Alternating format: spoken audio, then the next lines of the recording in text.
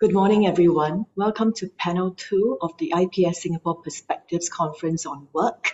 We have heard this morning from Minister Chan Chun Sing, who spoke about changes that's happening in the macro as well as the domestic environment and the 5 key thrusts and shifts that he said that the Singapore education system should make.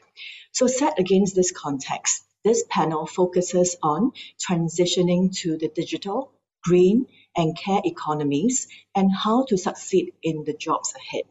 Now, the COVID-19 pandemic has brought about many changes to the way we live, interact, and work. What has become obvious, perhaps painfully obvious to many people, is that digital skills, particularly those of high transferability, are becoming increasingly essential for workers of different levels in different sectors. Now, for example, in the green economy, as companies adopt more environmentally sustainable practices and develop sustainability targets for compliance and reporting, many jobs require green skills.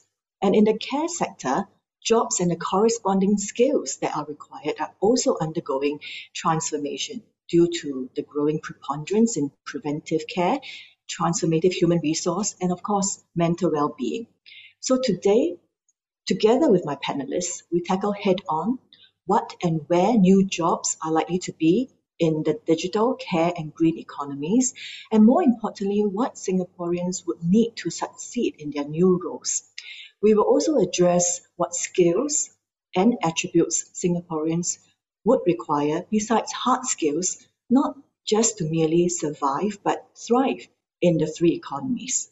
Now, this event is open for media coverage, and we are joined this morning by 3 trailblazers from various sectors. So our first panelist is Ms. Winnie Tan. She is Senior Vice President for Sustainability at Great Eastern, where she leads a newly created corporate team that focuses on helping the business grow responsibly.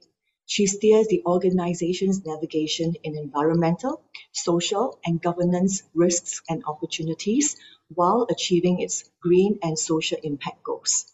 Our second panelist is Dr. Ong Cheng Hui, who has spent more than 20 years in R&D and technology innovation. Now, Dr. Ong is Assistant Chief Executive of the Business and Technology Group at IMDA, where she oversees IMDA's efforts in developing the industry and research ecosystem around emerging technologies. Dr. Ong is also the woman behind IMDA's Future Communications R&D program to support 6G research and the AI Verify Toolkit for AI governance. Our third panelist is Dr. Ng Wai Chong, founder and chief executive of NWC Longevity Practice, a startup providing aged care consultancy, training and research, and direct clinical services. Dr. Ng has worked as a community aged care physician for more than 20 years and is recognized as a thought leader in healthy aging. For more information on our panelists' stellar records, do refer to your conference kit. So this is how we will run the panel. Our panelists will take about 15 minutes each to share their perspectives on the topic, following which we will open the session to a discussion with everyone online. We invite you to share your comments and questions anytime during the panel session. You can do so by using the Q&A panel on the right side of your screen. Do contribute to the discussion in a respectful manner. And without further delay, let me invite Ms. Winnie Tan to share her remarks. Winnie, over to you, please. Thank you, Carol, and good morning, everyone. Thank you for having me here. I'm Winnie Tan from Great Eastern. We're a Singapore-based insurance company. We operate in the Southeast Asia region and listed in Singapore Exchange. We cover both general and life insurance and serving both retail and corporate customers. So today's topic is clearly resonating to me at both a professional and personal level. Clearly, if you look at my job title and what I do at work, thinking about the green economy and more importantly, how we work in the company, thinking about what we stand for, thinking about how we ensure profitability, how we meet the demands of our stakeholders, investors, shareholders, employees, etc. This is what we do sort of every day in my day job. But what happens is at a personal level, thinking about how to succeed in the jobs ahead. That's clearly something that we have sort of evolved and learned along the way, because when I graduated, there was no such thing as a certificate of sustainability or a Bachelor of Arts in that. So it was something that you picked up along the way. And when you started in the workforce at the time when I did, sustainability was not quite the common business language or in the lingo that we have. It's clearly important because we keep hearing it and all its related words today. And that is a wonderful thing, assuming that we know what's the difference between green and greenwashing. But this is why it's important, because climate change actually would touch lives and livelihoods. So that is, I think, establishing the context and importance of it. But maybe what we might want to do is also establish a common understanding about what green economy really means. So if we look at the definition from the United Nations Environment Programme, this is how they define it.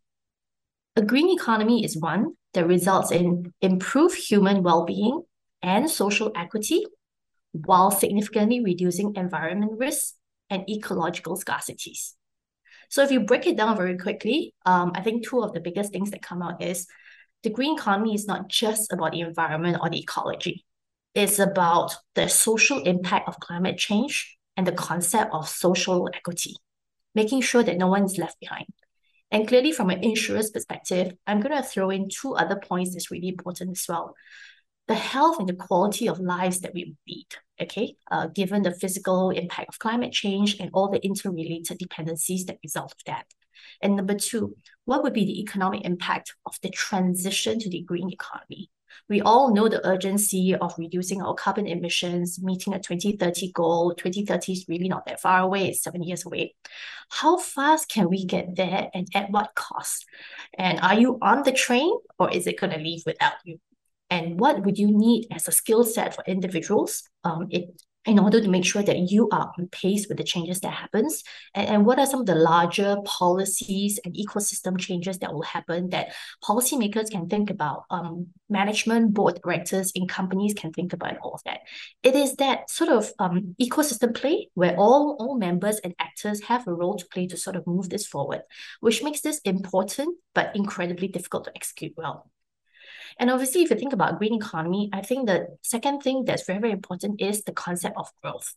We are not talking about thinking about the environment at the cost of social or economic development.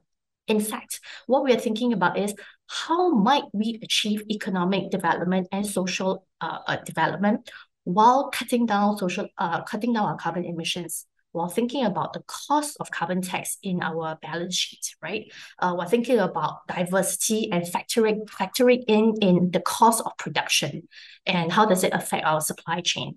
So I think businesses will think about that, but also then I think we will need to also think about how do we become more resource efficient? How do we use technology and innovation? Where are we going to find people who know how to do these things? And again, I'm going to say this quite often. How do policies and regulation kick in the right pace and at the right time so that it can shape behavior at scale, so that it can induce and catalyze government spending that will pave the way for the changes that will happen? And how do we also do it when the starting line is different for everyone? So with this, let's talk a little bit about what the transition to a green economy would look like and what does this mean to the future of work. So for me personally, I always see a very strong similarity between the pandemic and this whole transition for the green economy and the fight against climate change. Several lessons there, but one of it is very clear. For the pandemic, you're not safe till everyone is safe. And I think for the issue about climate change is the Paris Agreement would not be successful if only a few countries sign up to it, or only if a few countries met their national targets. What we really need is support and change at scale, because when it rains, it literally rains on everyone. And I'm saying this metaphorically. So we know that climate change will happen in increasing severity and frequency, and we know that the impact is going to be unequal, because some countries are going to be able to cope with it slightly better. Some segments of the industry will transit a little bit more naturally. But this is where we realize this is how far-reaching it is. The transition to the green economy will affect virtually all industries and literally everyone. It's just a matter of time and how much. And what do I really mean by that? So if you think about carbon-intensive sectors or industries, think about your maritime, your transport, aviation, cement, they will need to evolve to synchronize with demands for regulations, demands for policy changes, demands from investors, right? New green industries that are naturally in this space, they would have sprung up. And it will create new jobs, but it will also take away some of the existing ones. So those industries and companies and people who can evolve would be the one who are innovative, nimble, and can learn and be resilient enough. And I think this is not a new trend. We see this very often in, for example, the digital transformation. We've seen this very long time ago when data centers started being set up, the hubbing process and all of that. So the process and the cycles are not unfamiliar, but the thing is, how do we manage that in the pace and scale in today's time? So my favorite example is always about the automobile industry. Thinking about Tesla, EV cars, and the clean mobility industry for transport. So obviously Tesla has taken a very important first step. They have catalyzed a lot of change. They have secured a lot of sales, but clearly the conventional car makers are not sitting back and sort of waiting to see what happens. Everyone is jumping into the fight because there is a profitability and revenue piece. But very importantly, it's also about policies that have shaped it. Because a lot of countries have their national targets to meet for Paris Agreement, and the transition of the mobility industry into electrification is a very clear way to help them do that. Many governments are incentivizing the switch to electric vehicles. You will see then changes in incentives, subsidies, pricing, infrastructure build, and all of that. This is where you see policies really shaping mass adoption. Shaping consumer behavior. This is very clear in Singapore. We see this progressively in a lot of other countries as well. Norway has a fantastic example of adoption and change, and there are many, many different ways of doing it. But imagine at a scale in 2035, which is just 12 years away, the European Union would ban the sale of all new ICE engine cars, the internal combustion engine vehicles. So when the EU bans new sales of the typical cars that we know today, we would expect EVs to make up a much larger part of the economy and the user and the consumer behavior. So what does this really mean for a traditional car maker employee? So you could be standing at the production line, you could be a sales executive in a company, or you could be say a finance executive in an automobile industry. So for a finance person, you may now have to think about reporting on your company's carbon emissions. You have to think about factoring in carbon taxes into your P&L and your financial reporting. How might you acquire these skills? So naturally for this, you can see sort of different subsets. There are possibly brand new skills where retraining is really needed. And it could be very technical, it could be very sophisticated. But there's also a very large part, which is what I call the adjacency of skills. If you were a finance person who was already doing, say, financial reporting, having to factor carbon tax in there, that is a brand new category, and clearly there's a lot of learning to be done, but it is not unusual. Same for as myself as a risk professional. When we think about climate risk, it is another category of risk on top of, say, liquidity management that we need to think about, capitalization, we need about political risk, and etc. Yes, indeed, it is a brand new category, and there's a lot of things that we need to know about it. But the logic after a while is not much different because it all dovetails into the whole risk management skill set. So I think this is where we need to think about how you acquire new skills and how you acquire knowledge. And obviously, businesses have a great role to play. And again, I'm going to say this, the right policies. Policies for skills and learning and capacity building, it is going to enable resources to be made available to the masses or to enough of the economy at the right pace and at the right time. It's about creating an equal playing field, ensuring that we move fast enough. I'm going to raise a topic I actually don't have an answer for, which is, for example, the SMEs. The SMEs make up 80-90% of our GDP. There's a huge dependency on them. But the thing is, how do we then make sure that the change or the pace of change is the same for large corporates, medium corporates, MNCs, as well as local companies that we have? So I think there are many policies that we see now. We are seeing industry level job transformation roadmaps. We're seeing in particular something that's focused on sustainable finance and green economy. So I think there are many ways of approaching the same issue. Again, it's about how do we make sure that the left hand talks to the right hand, and when we have policies, they sort of synchronize and dovetail in the same direction. So, but if I could also add in a point about where the green economy is and why it's so dynamic. So if we think about Tesla, and you also think about General Motors, which is a traditional car maker that has ventured out quite a bit into the space. After a while, you realize that they don't just want to be car makers. Using the EV technology, the battery storage, and the know-how that they have, they seem to be becoming renewable energy solutions provider. They could be giving maybe the traditional utility provider a run for the money. And where this is coming from is the green space is so dynamic in terms of the solutions. Technology has unlocked the pace and broadened the horizons. And in this case, it's worthy to keep watch on what's happening. And it also means that if you are working in this space or in a subspace that's related to it, you need to think about where your skills might evolve and where you might need to brush up. So in that sense, the attitude and the approach is hugely important because it's about wanting to learn and wanting to excel. And I think in this way, the purpose of work is hugely important because the purpose of work looks different to everyone. In the post-pandemic or in the current pandemic situation, we talk about how we want to interact, how we want to work from home, how we want to balance a hybrid model. But we also think about the purpose of work and the dignity of work, not just for a white collar executive who thinks about Zoom, virtual travel, or virtual meetings and all of that.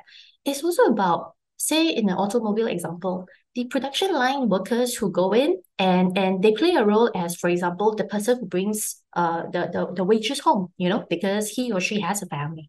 And then there's the role that the person's play. And when the jobs look different, how might we help them to shape it so that they can perform their job at the level that is required?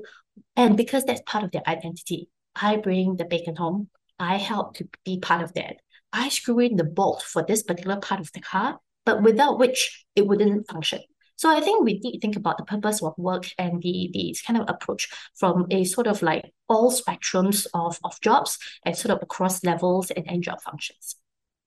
And obviously, I'm going to also talk about technology and data because it sort of cuts across every industry. And in the green economy journey, it is not an exception. So technology is a green enabler and also is financing. And then when it comes to financing, we always talk about data. How much do we know about it so that we can evaluate risks? How much do we know about so that we can make the right financing decisions and fit into our risk modeling decisions? So data is a big topic, period. And it's also a key topic in this space of climate transition and sort of like green economy transition. So at this point, I wanted to point out that this nature of interrelatedness is very strong when you think about sustainability and when you think about green economy. So the way we see how digital and AI has transformed different industries across the board, they also hold a huge potential for catalyzing the change to the green economy. Because I'll give you some examples of how it works. Standardizing data so that we have an equal playing field. And how might you manage very, very large volumes of data? How might you use digitalization and the use of AI in helping you to do that? How do you harness the power of blockchain for supply chain management? Because when you green the manufacturing processes, you play a very big part in cutting down the carbon emissions. How do you use blockchain? Because of the uniqueness of it to check for the provenance and quality of carbon credits that you're procuring. So I think the applications are almost endless. We may not have thought of all the possible applications at this point, but I think these are some of the very few possibilities. So in this process, we clearly need to find people who are able to do these things. And I've spoken a little bit about adjacency of roles and how you can learn to do your job better by acquiring additional skill sets around it. And I think the ideas about other ways of attaining talents are not new. Attracting experienced talents, making the country a great place to work, building the pipeline of graduates and young workers, etc. But I think what's really important is thinking about the fact that no one should be left behind in that process. we should be thinking about the transition of the economy, not just for the white collar segment, but it's really about the everyday jobs. And that's the majority of them.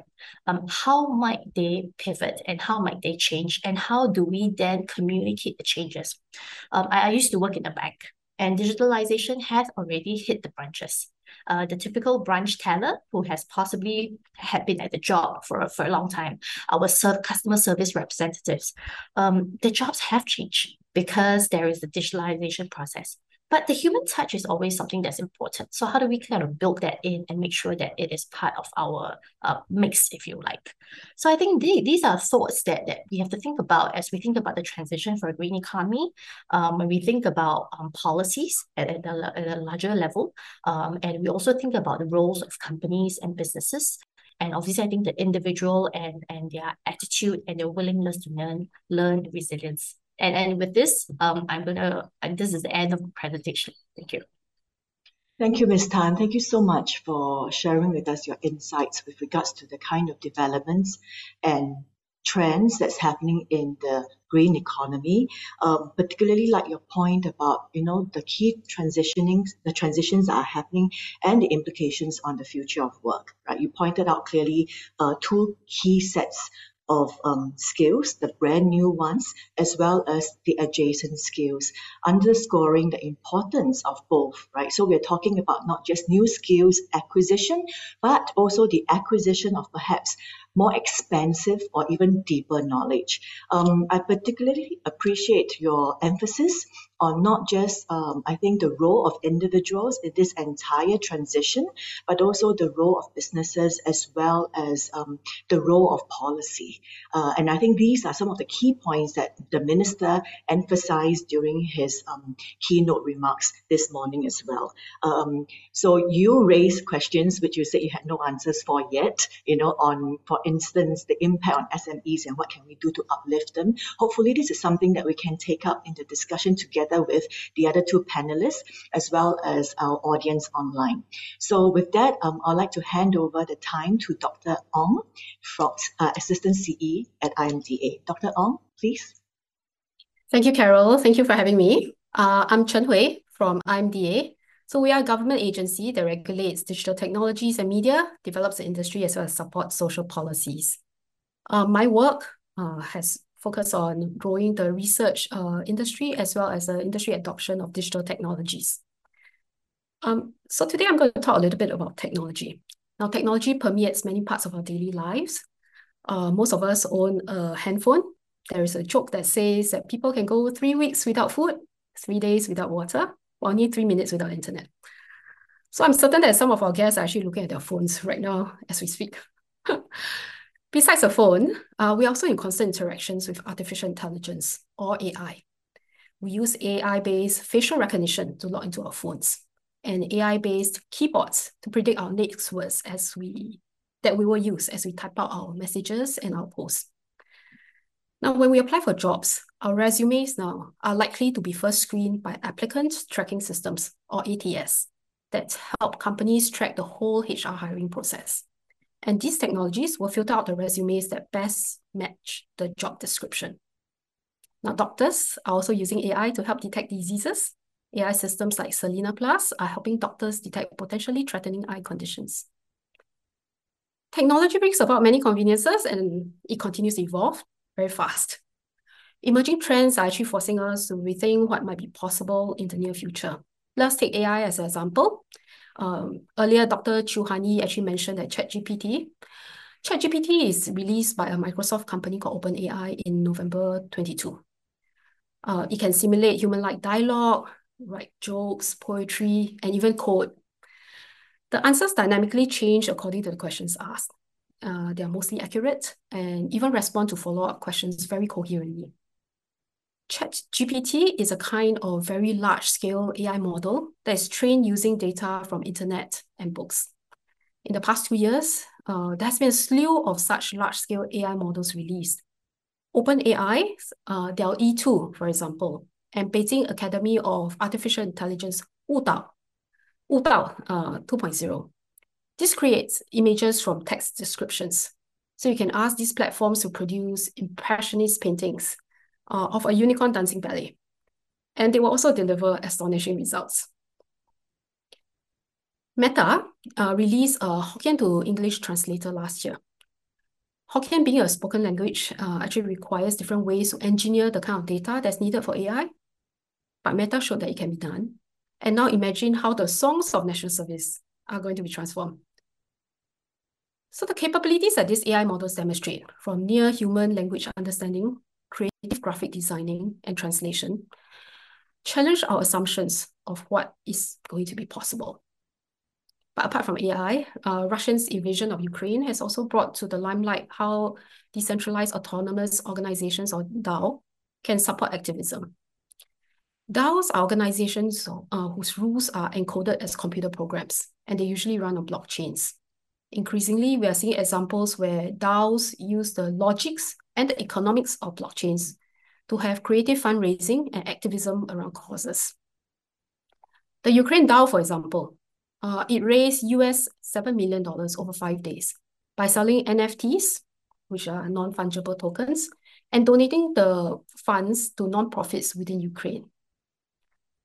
Starling Labs and Hala Systems have also used blockchains and other cryptographic tools to create a chain of custody for evidence of attacks on schools in war zones. This evidence is being submitted to the International Criminal Court, and if successful, they will show how evidence collection in war zones can be done in a decentralized manner using blockchain and still be legally admissible. Technology is a global game. So many of the trends I mentioned earlier actually started overseas, and they occur due to research and the needs overseas. Disruptive technologies such as those mentioned stands out because the deep science behind them, coupled with the ease of use, means that the frontier capabilities can be brought at great velocity into the hands of many. And these technologies will shift the nature of our businesses. Some businesses may find their current business models upended, yet others will discover and thrive upon new business possibilities. So one thing that history has shown us is that reinventing the business models might be important, especially in the digital age.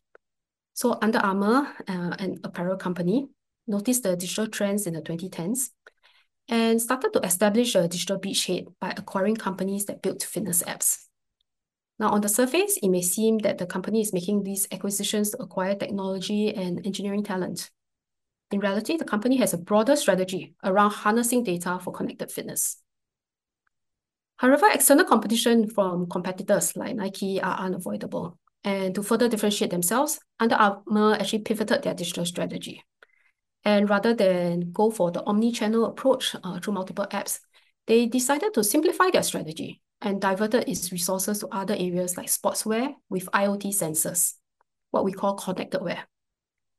Data from its sportswear, such as the stride length, the cadence of its customers, were then collected and placed in the same data lake as data on customer purchase history.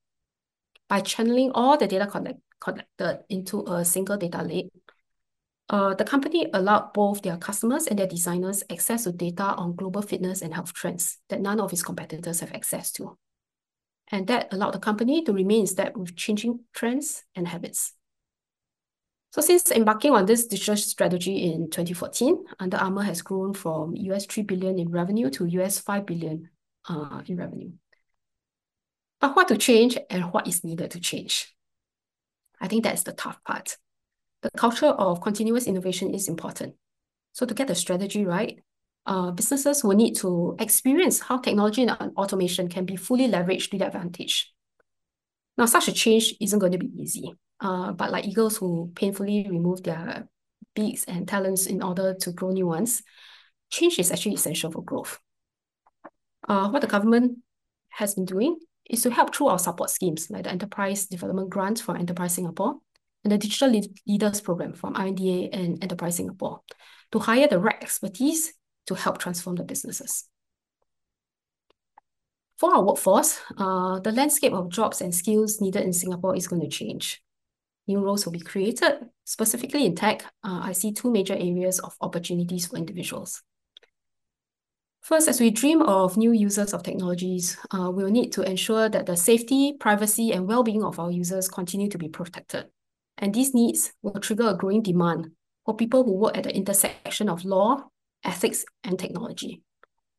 There has been growing discussions on ways to ensure that the technology we build, such as AI, is built in a way that is both green and sustainable. Recently in the US, the maker of Fortnite video games, Epic Games, was actually fined $520 million, of which more than half was due to the collection of personal information of children and practices that expose these children to harassment and abuse. As another instance, some AI-based facial recognition software have shown to be more accurate for certain races and worse for others.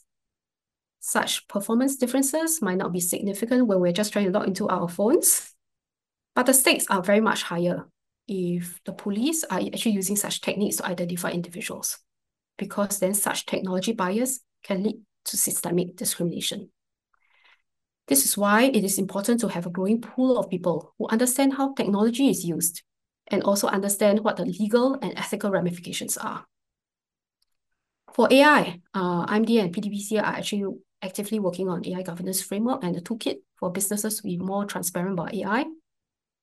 And what this means is that there will be a need for scientists who can develop the science to support testing for the governance of technology.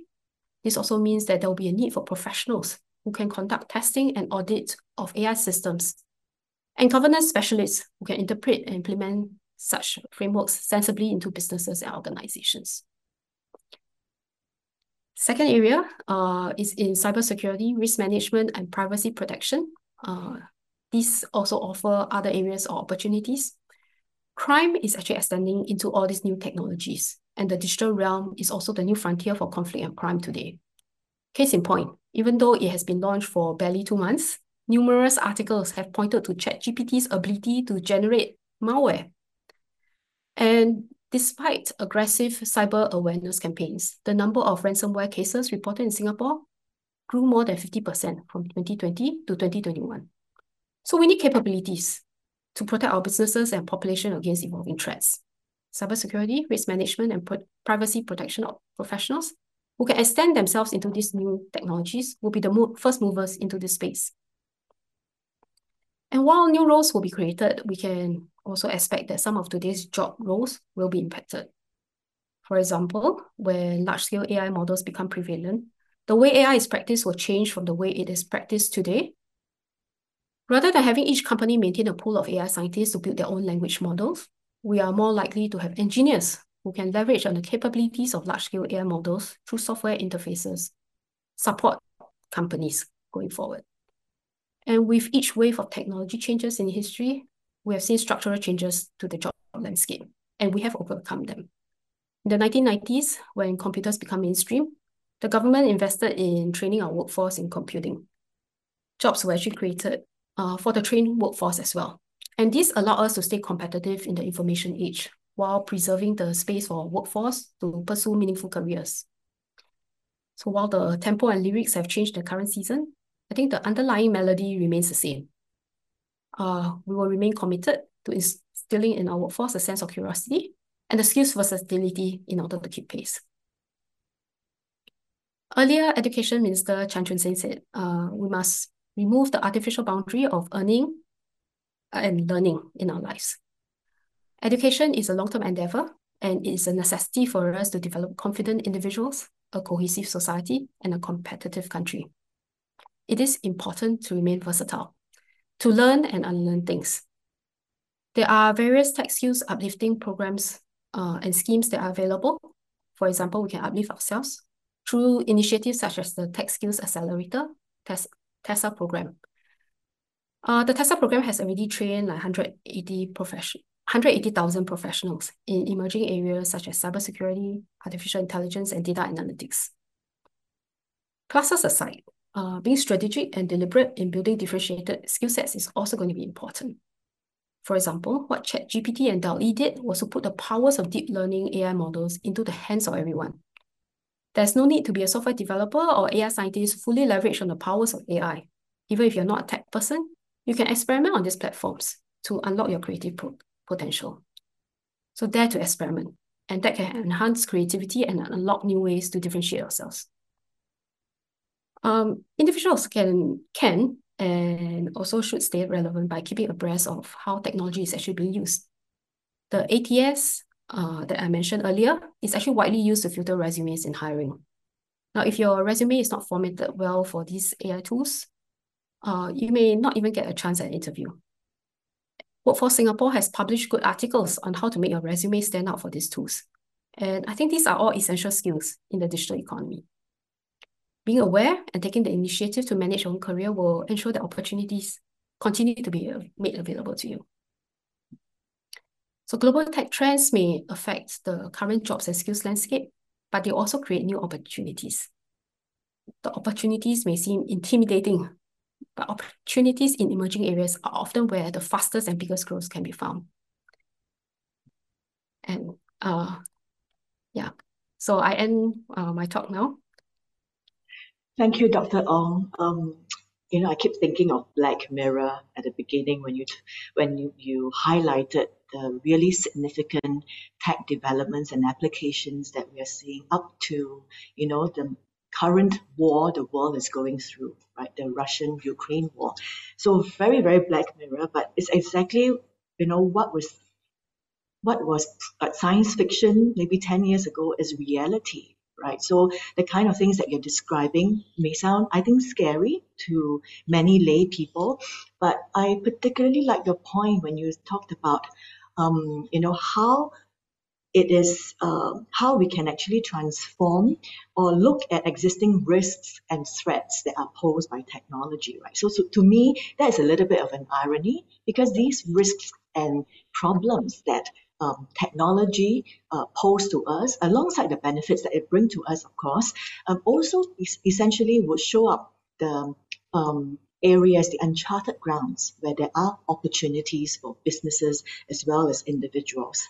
I think similar to Ms. Winnie Tan, you also talked about the impact within the digital economy, the impact that technology poses to businesses and more importantly to individual workers. And you mentioned, you talked about how education is a long-term endeavor and what are the ways in which individuals should stay abreast of how technology works. So we will circle back to some of these points. Thank you very much. And now I'll hand over the time to Dr. Ng. Thanks, Carol, and thanks everybody. And I'm very happy to be here to share some thoughts I have related to the future of work, particularly in the caring sector. So let me start off by just introducing myself. I am not a geriatrician. I'm not a specialist clinician. So for a long time, I felt a little bit uncomfortable when people sort of describe me as a specialist in this field and so on. But what happened was, many years ago, as a junior doctor working in the hospitals, I tried to get myself, enrolled in some kind of specialist training programs. But in some of the tutorials, I noticed the senior doctors were quizzing, us junior doctors on differential diagnosis of different diseases and talking a huge crowd of us crowding around a person who is obviously lost and scared and confused, lying on the bed. And then I felt like, how is he feeling, among all this commotion and discussion? Well, I didn't become a specialist. I just tried to be as competent as I can as a GP. So I did a lot of postings in the emergency department. And in the emergency department, apparently, all the nurses like to push the seniors to me because I like to talk to them. Sometimes, they have a fracture. And the first thing I did was to give them a hug and whatever. So, so anyway, years later, for some reasons, I was involved in a non-profit organization. So that was, I was a GP, but I was sort of asked to join this South Foundation. We provided home care for seniors. So I was visiting people at their homes in Chinatown, in Bukit Merah, in Queenstown. So of course, many of the flats are one-roomers, rental flats, 2-room, 3 rooms. You can feel the despair of caregivers, and of course, single elderly, the ma and the samsui women, and the laborers in the past, they're living in Chinatown on their own, swindled by sometimes errant co-tenant, because rental flats you need to share with somebody else. And so as a community doctors like that, working with nurses and social workers, frequently I visit alone. For one stage, I was a little bit confused. Am I still a doctor? So I was quite lost. And then I talked to some other colleagues from Touch, Home Care, Code 4, and they were telling me, no, you're still a doctor. But I felt myself like sometimes I have to do a little bit of counseling, sharing with them some of the newer policies of the government. There was once I remember even had to change the bedsheet because the old gentleman was all alone with dementia, passing motion on the bed. So I have to like clean it. I have to mop the floor because the single elderly had a fall risk. So, but gradually over the last 20 to 30 years, I realized that actually there's no need to feel uncomfortable about this. This is the trend that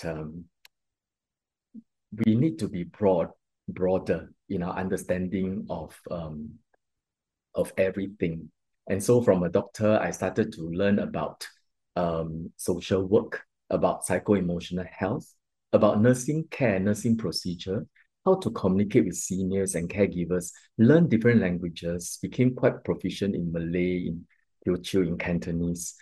And then because of the work in aged care, right, initially you started off by blaming everyone, blaming the government, blaming the policies, blaming the society, blah, blah, blah. But you realize it's just a symptom of laziness. And so you start to skill yourself in a bit of economics, a bit of social science, a little bit of politics, a little bit of policy development, a bit of research, innovation, technology, and so on. And then you also learn many things on the ground that no matter how technology will develop, well, it's very hard to predict, but physical disability could be sort of circumvented with robotics, exoskeleton, with voice-activated automation. But if you have dementia, it's going to be quite difficult. And so now I have to start my talk now. I structure it like this. I want to talk about the reality of aging. And then I like to talk about what people need as they age. And then I'll talk about care per se. And then I'll discuss a little bit on the skill sets I think are needed. And then the research and innovation in this particular sector. So aging, well, like what Winnie shared about climate change is a reality of our time. Technology and technology revolution is also another reality of our time. I would argue that aging of the world is also another reality of our time that is not going to go away anytime soon. So in UN data, that's data like 2017, the Asia is expected to have 1 out of every 4 individuals above the age of 60. And the world is about 1 out of 5 by 2050, I mean. And we know for Singapore, by 2030, we're going to have 1 in 4 of us above the age of 65. And 2030 is like 7 years. And 7 years is not very long. Think about it. We are already into the 4th year of the pandemic, So 7 years is actually very fast. And by then, if you go to the heartlands, you go to Ang Mo Kio, you go to Yishun, you go to Bedok, you go to the hawker centers, the marketplaces, there'll be very few people, either maids or seniors. And then you'll be all like that. But then again, there are also very promising data to show that even though we are aging, many of us will be healthily aged. So something that I got, which was a little bit dated, 2017, our healthy life expectancy has increased, from 68 to 75 over a span about from 1990 to 2017. So it's 27 years. We increased our healthy life expectancy by about 8 years, 7 to 8 years. However, at the same time, our life expectancy has also increased. From 1990 it was 75, and 2017 is about 85. So you can see, even as we become healthier for longer, the period of us spent with less than optimal health, maybe with a little bit of disability, is still around 10 years. So even improvement in health sciences hasn't quite increased the healthy life it has increased healthy life expectancy, but it also increased the length of life at the same time. And if anything to go by, during the parliamentary debate, when CareShield Life was debated, I heard the minister talking about 4 out of 10 of us, the median duration of severe disability where you need ElderShield or CareShield Life funding, that's 3 out of 6 activities of daily living when you need help. It's 4 years. Imagine that. You'll be wheelchair bound, maybe having dementia for 4 years. So despite all the, the random innovations that we have come so far in, and at the same time, there are many records. The one that I have is also a bit old, 2019. The number of people living alone has increased from 6.2% to 7.3%, even though absolutely it's not a lot. But if you look at the jump, it's increased by nearly 20%. People will be living alone. And that was 2019. Imagine how is it now? How many people are living alone? And more than this, a lot of people are elderly couple living together. I've got friends working as grassroots volunteers. They go around with the members of parliament, visiting door to door. In the HDB heartlands, if you actually visit all of them, you see a lot of seniors there. And not just HDB heartlands, private housing. A lot of big houses are occupied by 2 seniors, and one of them have dementia. It's going to be quite common. And we all know, we all experience this among our friends, even ourselves. We find that people delay their marriage, even not getting married. Even if they get married, they don't have kids. Even if they have kids, they only have 1 or 2. And even if they got more, many of them are, as they grow older and older, because of technology revolution, climate change, globalization, our offsprings are all over the world. And I'm caring for a lot of seniors now. Their children are communicating with me by WhatsApp and by Zoom because they're living in Australia or in America. So this is going to be like the trend. So this is the population aging. So with this shrinking of the changing of the social structure, smaller families, longer life expectancy, despite longer healthy life expectancy, the period where we have to live with relative disability and frailty is also still there. And what will happen is that there's an increased risk of social isolation. There's increased risk of mental health issues. And all the chronic illnesses are there because we are older. So what do people need when they grow older? So of course you can ask yourself, because you're also aging. But let's, I like a document from WHO that was dated like 2012, and later it was updated by International Longevity Center Brazil, that there are 4 pillars for all of us to lead an active aging life. That's security, health, or you can put health first: health, security, social participation, and lifelong learning. And for me, in my experience, I'll add a 5th one.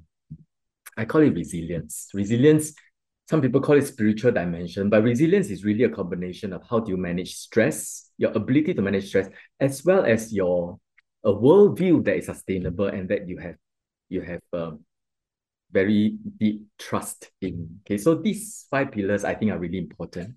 And for these 5 pillars, it's not just a matter of doctors, nurses, social workers, counselors.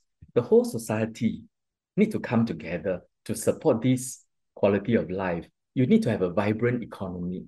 You need to have very innovative and accessible health and social sector services.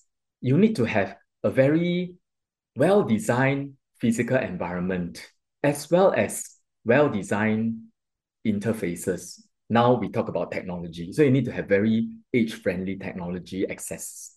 And you need to have very conducive societal culture. People are inclusive, respect seniors, not just focus on children, And then you need to have very empowered individuals. Of course, good genes is really important, but there's also epigenetics, the personal factors, and behavior. People have behavior that's conducive to to health, wealth, relationship, and lifelong learning. So all these, and we need to have gender lens, we need to have cultural lens, and so on. So these are the things based on the active aging framework from World Health Organization. And coming more microscopically, we look at a person who needs care. So if you live longer, even with the latest innovations from NUS and other places where you can actually find the drug and the antibodies that can kill off senescent cells, that can extend your telomeres, to live longer. But still, even if you expand your lifespan by 50%, say you live to 150 years, nobody wants the prospect of dropping dead.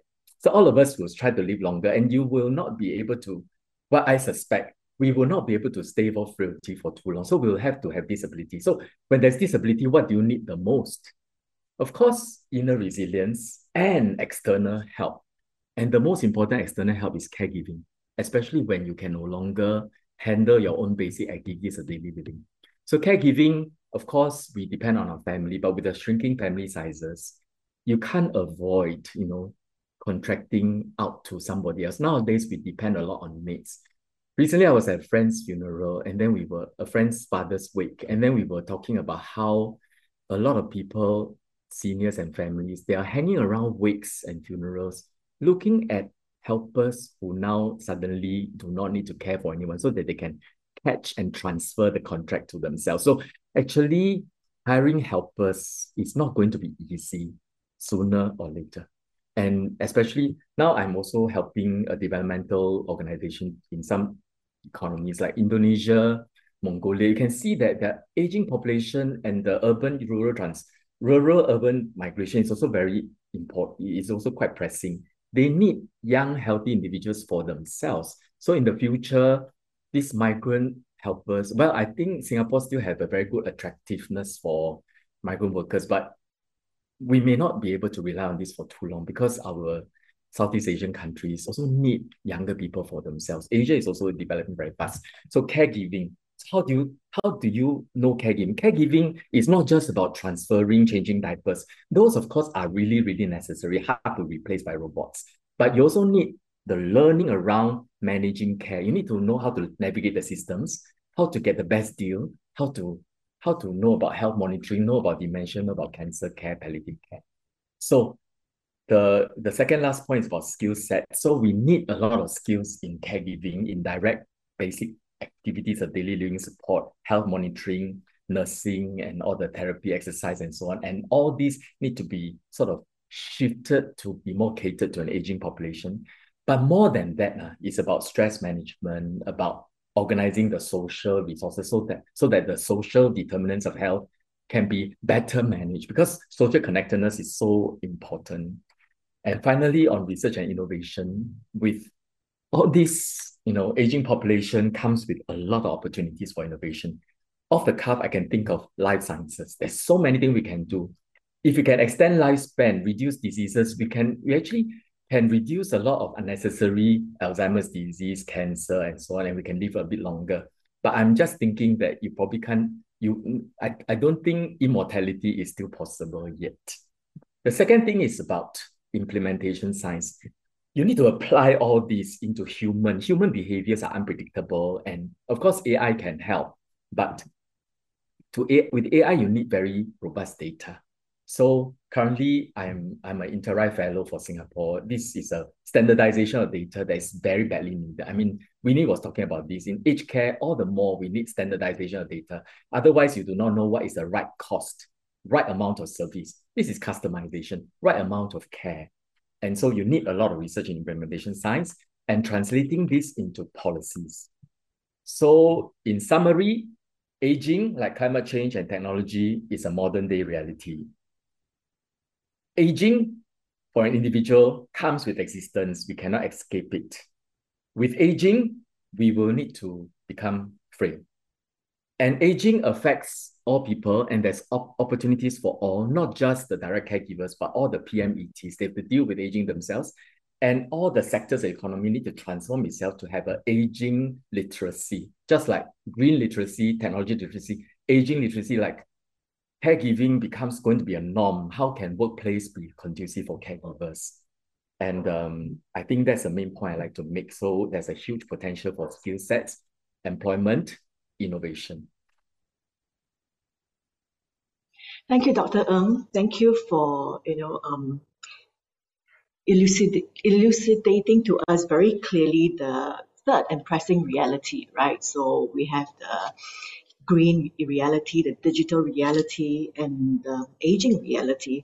And you ended your presentation, you're talking about the different types of skill sets that you think are required in caregiving.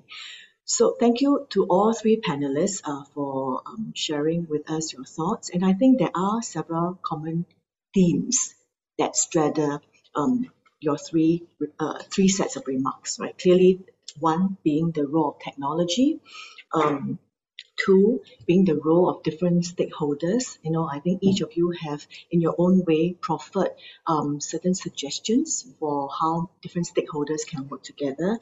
And three, I also picked up this thing about inclusiveness, right? Leaving no one behind. So these are certainly some things that we will need to talk about. So perhaps just as moderator, let me ask the first question to all of you. So circling back to Minister Chan's keynote speech today, he spoke about the 5 strategic or key thrusts that are required of the Singapore education system. And one of the 5 key shifts is to define success, right, beyond the first 15 years in school to the next 50 years after that. And one key component for this shift is to encourage and instill continuous learning at the individual level. So to all three of you, what do you think, how do you think we can encourage Singaporeans to have the mindset for lifelong learning so that they can thrive in new jobs or even yet to be created one? And forgive me for being a bit greedy, because all of you, in your own ways, you talked about the need to be resilient, nimble, flexible. So not only do we want people to keep learning new skills, acquire more knowledge to apply, say, adjacent skills, for instance, but we're talking about flexibility, which implies, being on a constant lookout for new knowledge or skills to acquire. So it seems like a huge ask of time-starved Singaporeans of different ages, even as students and young workers. So your thoughts on how can we nurture and encourage this mindset for lifelong learning? Who would like to go first?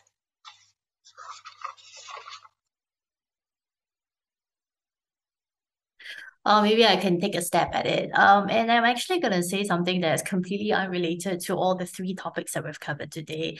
I think the luxury of being able to do a job that you actually want to do, it is actually probably the most powerful driver for you to want to learn, for you to want to do well and pivot and excel.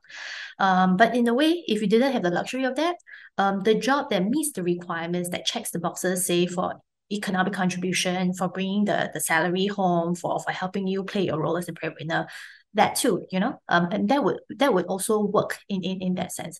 So I think what happens is in that larger environment of creating autonomy and being able to let people have the flexibility to do what they want to do, or at least having a fair and adequate pay structure and reward and remuneration and protecting the rights of not just executives but also workers.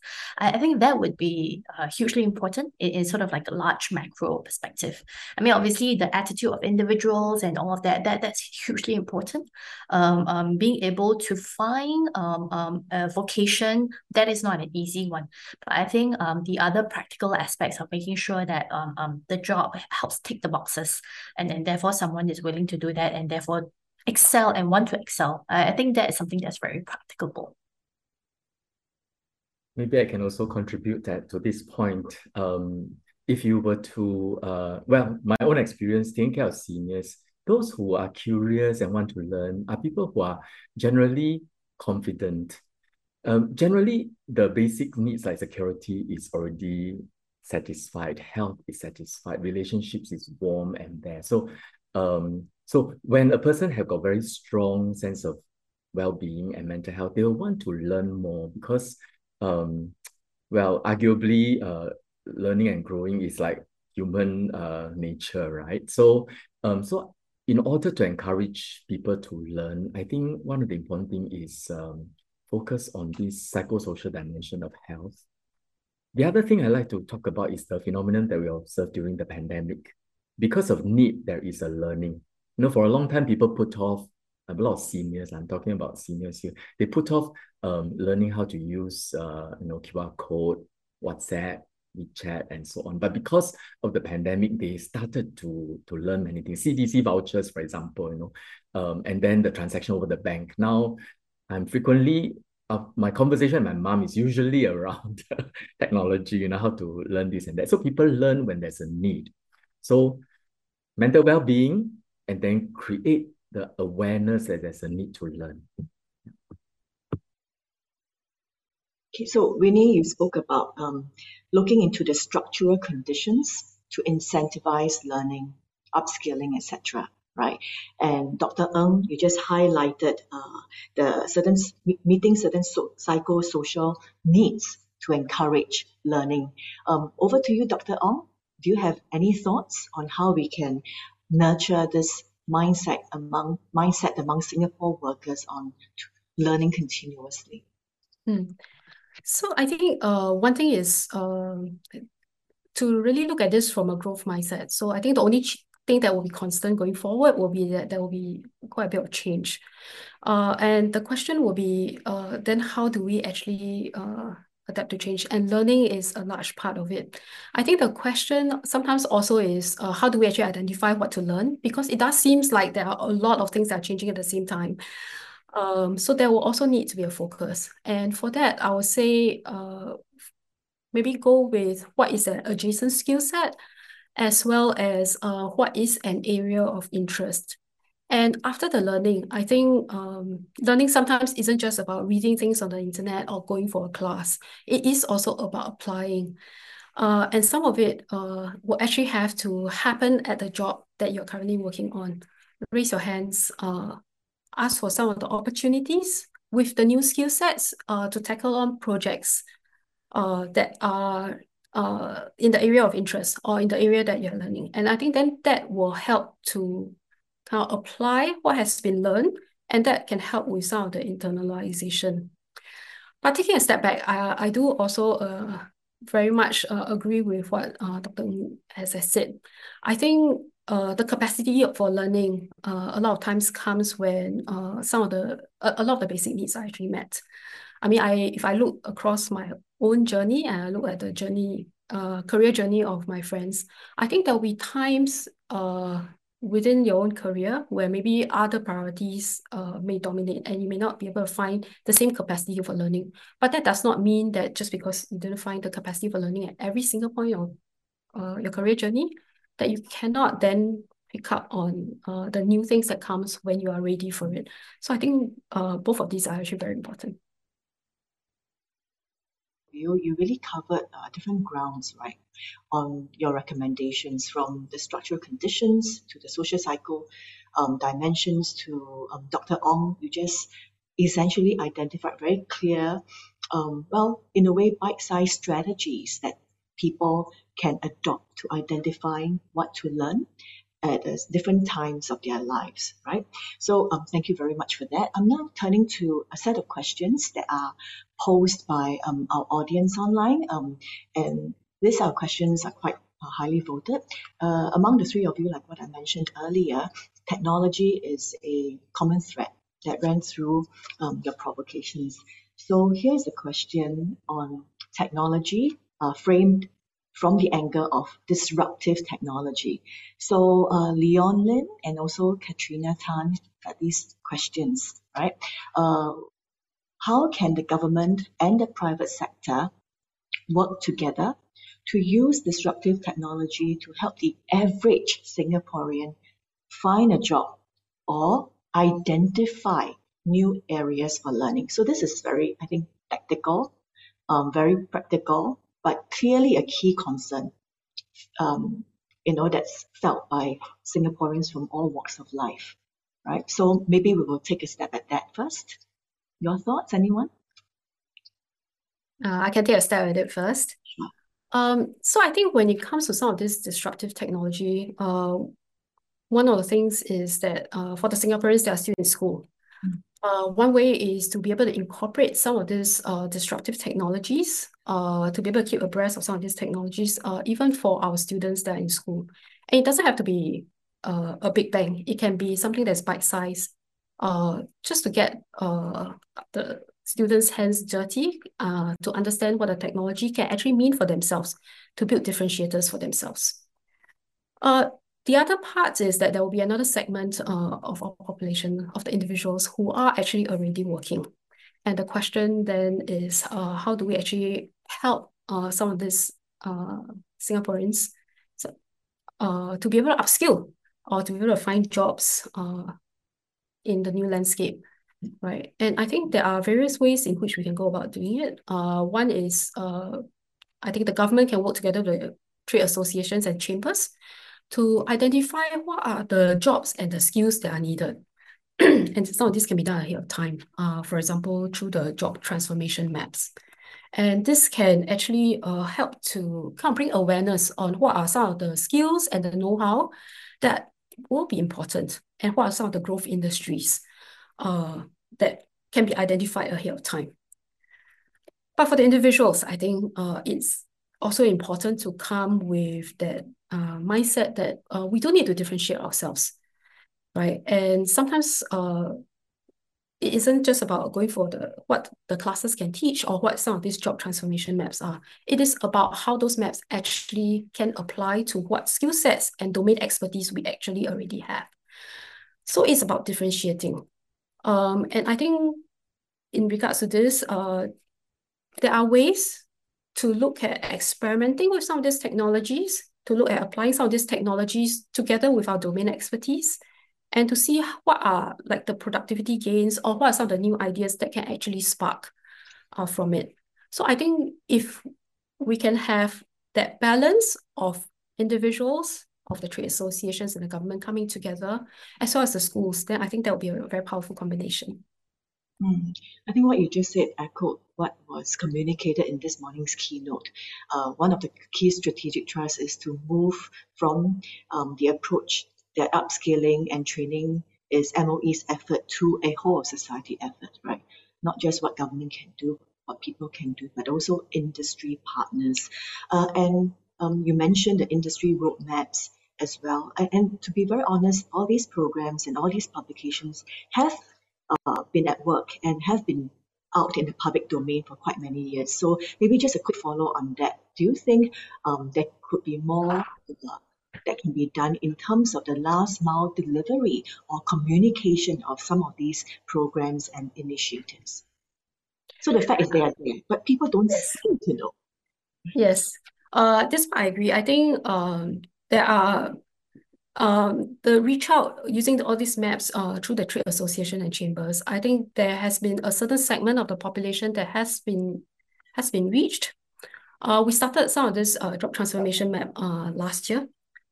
So we have about 1 year of experience. I think more can be done to make sure that we reach out to a broader segment, and perhaps to some of these companies as well, to let them actually see what are some of the skill sets that will be important in the future.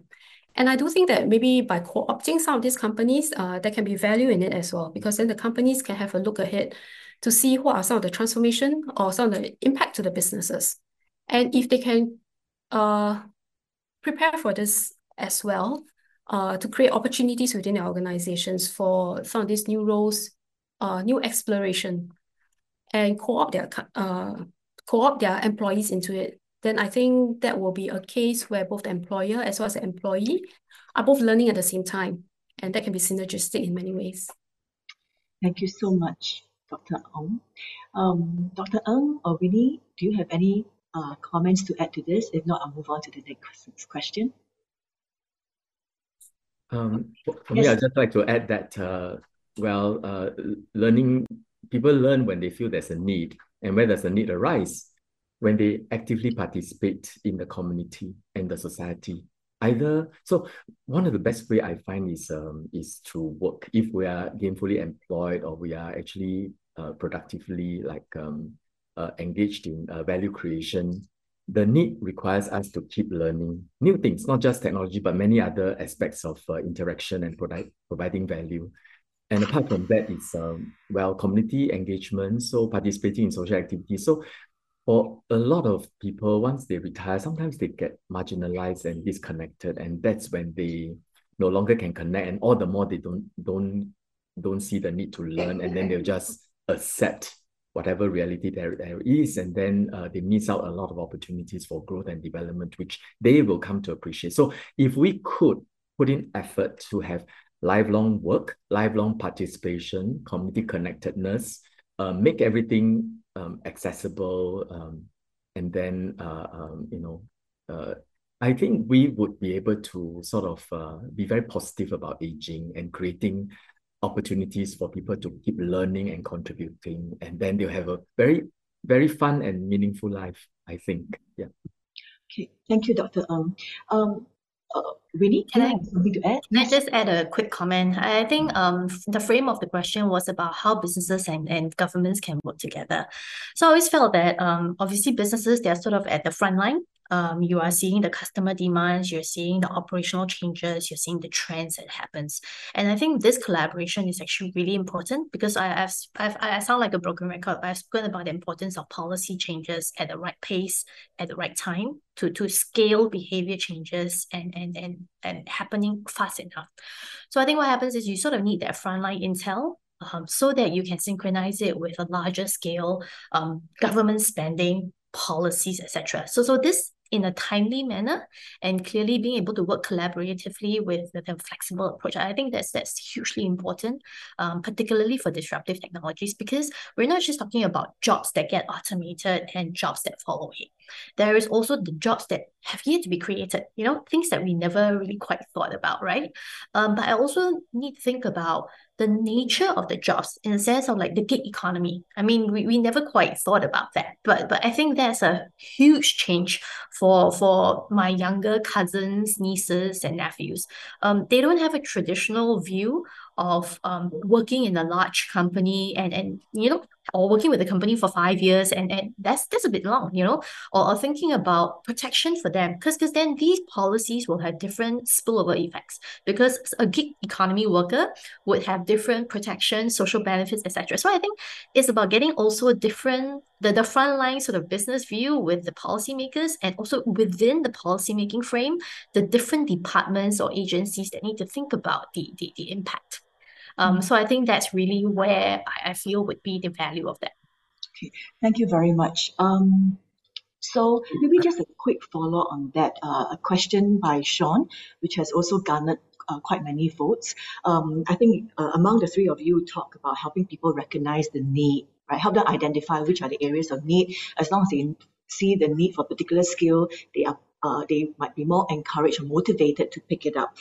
At school, Dr. Ong, we talk about what can be done at the school level to increase awareness among students, and also for those who are already working, partnership between government and trade associations, etc., to communicate, right, roadmaps, employment journeys for people, and the corresponding skills that they need to acquire. But the fact remains is that sometimes, despite the knowledge that people might have on the skills that they have to acquire, there could be this sense of being overwhelmed by the sheer rapid changes that all of you talked about, right? So Timothy's question is, he thinks that it takes a lot more for workers to upskill or reskill.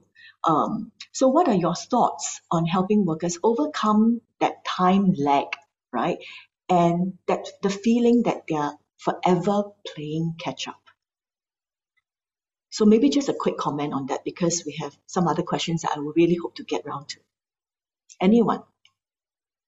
We need coaches, we need gurus. Coaches and gurus, okay. Yeah, life transitions. I think in the future, this is going to be quite important because these are basic skills. I think Minister Chan mentioned about it, how to stay curious, how to continue to have the skills to learn new things, and how to have the inner resilience to confront all these changes and still feeling confident about it and knowing that we are on the right track and everything is meaningful. So all this is not hard knowledge and skills. It's a lot of personal character, personality, and also whether the Chinese term is called 贵人, whether you have a mentor or a coach. And it cannot be just for the PMETs. It has to also be for the common men and women, all of us. We all need someone to sort of, like my mom, she's an auntie. She has all these mentors who are fellow aunties to teach her that you need to get this app. You need to ask your son about this. So it's this kind of mentors and coaches in the community. I think it's going to be a huge need, a coach for aging, a coach for transitions. Thank you. I did not admit something at the beginning. I am a greedy moderator, okay? Meaning I really try to cover as much as I can. And I'm just looking at the questions that's flooding, this other device that I'm looking at, and there's just so many, right? So this is what I'm going to do. There is a specific question for Dr. Ng. There's also a specific question for Winnie. So let me read those out to you and you can think about it first. And then I have a question that any of you can take, okay? So from my fellow colleague, Senior Research Fellow, Christopher G. from IPS, his question to Dr. Ng is, in your view, do we properly price goods and services in the care economy? If not, how will we ever make a successful transition to a super-aged society? What do you recommend we do? Okay, think about it, okay? And then to Winnie, okay, I'm looking at this question, Winnie, on carbon emissions, right? Given that Singapore, okay, this is from Kirana Prahasanti. Given that Singapore does not play a large part in total global carbon emissions, how do you think we can widen our impact, such as by collaborating with regional partners? So think about this, Winnie. So this other question is actually made up of a few contributions by a few people. There seems to be a fair bit of concern between the gulf of technology and skills acquisition and people who might be left behind. So for example, Winnie, towards the end, I hear you loud and clear when you say that no one can be left behind. Right? We need to think about everybody, and we need to think about everyday jobs, not just certain high-level jobs, for instance, right? So, and there's some questions relating to this. So, for example, disruptive technology so far seems to be worsening existing inequalities, right? Do you even agree with this assessment, and how can different stakeholders work together to mitigate this impact? So I'm greedy, but I'm also quite egalitarian. So feel free, anyone jump in to answer any bit of the questions that I've posed to you as a collective or individually. Since you asked Christopher's question first, I'll just talk about that. Well, recently I was in Bangkok visiting a retirement village. It's obviously for the wealthy, but Bangkok, Thailand, the price of everything is of course not as high as in Singapore, but still, the skilled nursing facilities is quoted to me at $8,000 per person per month. $8,000. And 2015, I visited a nursing home in Kyoto. It was priced at $10,000 per person per month. And in Singapore, I understand it is priced at 3,500. That was also a few years, Singapore dollars per person per month. Why is Singapore so cheap? So Christopher's question is really an illustration. Are we pricing it low? But where did these low costs come from? So I work in some nursing homes as well, and most of the staffs are from Philippines, from Myanmar, from India. Perhaps it's because of the migrant workers. But with the reason we all know about this, there's a huge outflow of, there's a lot of competition for these skilled workers, semi-skilled workers, aged care workers. So many of the hospitals in private, their wards are closed because there are not enough nurses to go about. So how long can we afford to pay people at a low price? So, but what is the real cost? I'm just wondering whether is it ever possible to calculate, because there's also cultural dimension. A lot of caregiving is borne by informal caregivers, the family members, the daughters, the daughter-in-law, those who are not working. So how do we price that in? So of course you can actually price that with the kind of cost, but how do you translate that into policy? That's why I talk about the importance of standardizing data, importance of standardizing assessment, especially in terms of long-term care. That's why I talk about InterRide all the time. So with that, perhaps we can come to find out what's the real cost of care for a disabled person. Maybe Winnie, to you for the question on carbon emission, and then perhaps Dr. Ong, not suggesting that you speak on behalf of all the panelists, but perhaps you can take a step at a question on minimizing inequality and disparity. Sure. Winnie? Okay, so a quick one on the carbon emissions. So I think Singapore is a very unique economy. I mean, we are highly export oriented, but we are highly import dependent from a lifestyle and survival perspective. So while our population is really small, our land mass is really, really small, we do have a fairly significant footprint in that sense, in that perspective. Petrochemical sector exports is still one of the biggest ones, our reliance on fossil fuels, etc. But I think what's really also important is Singapore's role in how we contribute to the solution.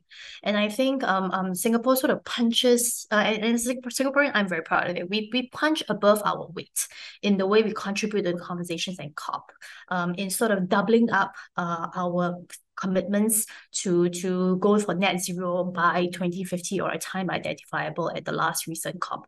So I think these are important things because Singapore also has as itself a very open economy, a very educated workforce, and we are also a very powerful regional financial hub. And we spoke about technology, we spoke about the role of financing, and these are some of the key levers where we can actually play a very meaningful part. While we may not be the largest country, we may not have the biggest landmass or population, but I think these intellectual property or assets that we have built allows us to do a lot more than we are actually set up for.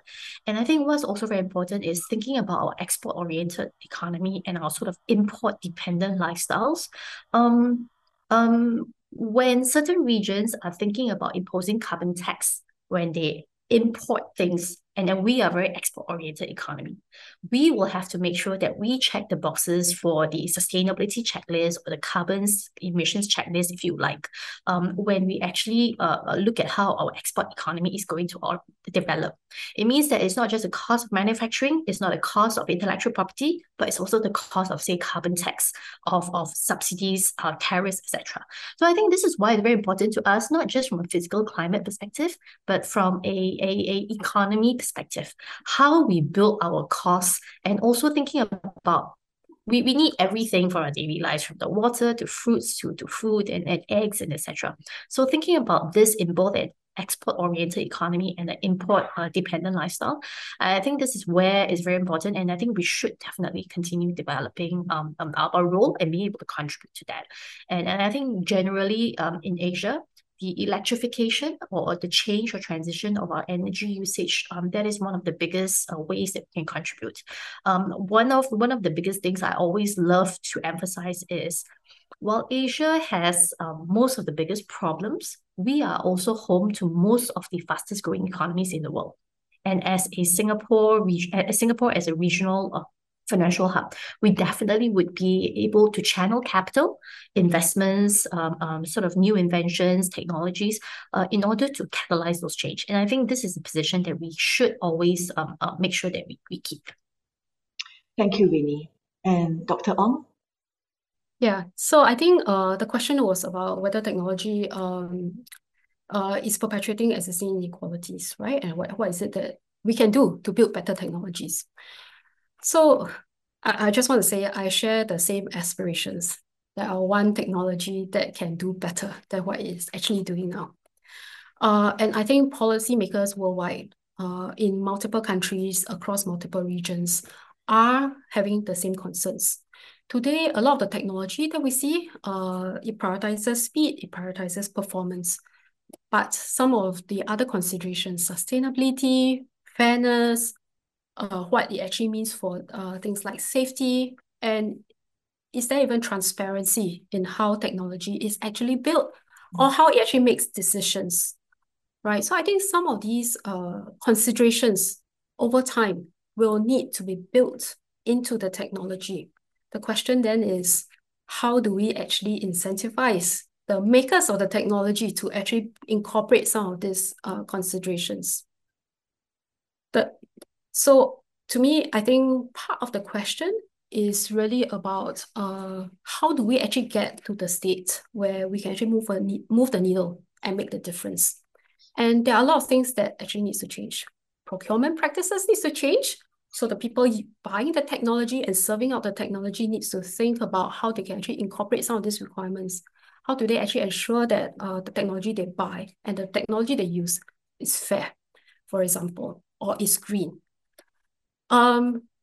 It also means that the science behind a lot of this, just now, I think both Winnie as well as Dr. Ng have mentioned that there's a need for things like data standardization. There is a need for common set of standards so that you can actually compare. Some of those sciences needs to be present, and today they are not present. And so there is actually a lot of work that I think researchers can do to look at how to actually give visibility as well as give repeatable measurements, right, to a lot of these emerging areas in which we want companies to balance performance, to balance speed, together with sustainability goals, together with fairness goals, and so on. And last but not least, I think the way we look at corporate governance also needs to change. Some of the directions in which how we actually decide what gets built, what gets put into the roadmap, what actually is important for the companies, comes from corporate governance kind of practices, whether that is from the board or whether that is from management, actually putting that as an important requirement for the teams, right? And the question then is, what are the right carrots and sticks such that we can actually instill the changes needed in corporate governance so that all of these considerations then becomes important to the company. Frankly, at this moment, I feel that regulations can only do so much. And when we talk about regulations, it's actually a very big stick. And we do need to balance the need for regulations with the need for innovation. Right. So the question, I think, is still fairly open. I honestly don't have the answer. But I think these are very important. I think these three factors do need to shift in order for us to actually be able to see a difference. Thank you, Dr. Ong. I do think that you do have the answer somewhere if we listen hard enough, right? I mean, we talked about, I think Timothy and several members of the audience highlighted the marginalization of technology, the threats of how technology can actually exacerbate existing inequalities and further alienate marginalized societies. And these are some of the things that you pointed out. And by talking about what can be done, you are actually highlighting the gaps in existing skills that can be plugged, right? Occupations that lie in the intersection of, say, ethics and technology development, for instance. So I think there are some things we can take away from what you have just said. So we have actually come to the last minute of the session. I do believe, especially looking at some of the questions that we did not manage to get around to, that we can easily go on for another 30 minutes, but I'm not going to subject everybody to this. So just final question, okay? We have spoken a lot about what employees need to do, right? For example, the mindset they need to hone, etc. Final question for all of you. What about employers? And employers do to help workers thrive in the new economies? Just one action point each. I know this is not the final wrap-up question I threw all of you, but I really thought we haven't addressed this. Would anyone like to go first? 20 seconds answer.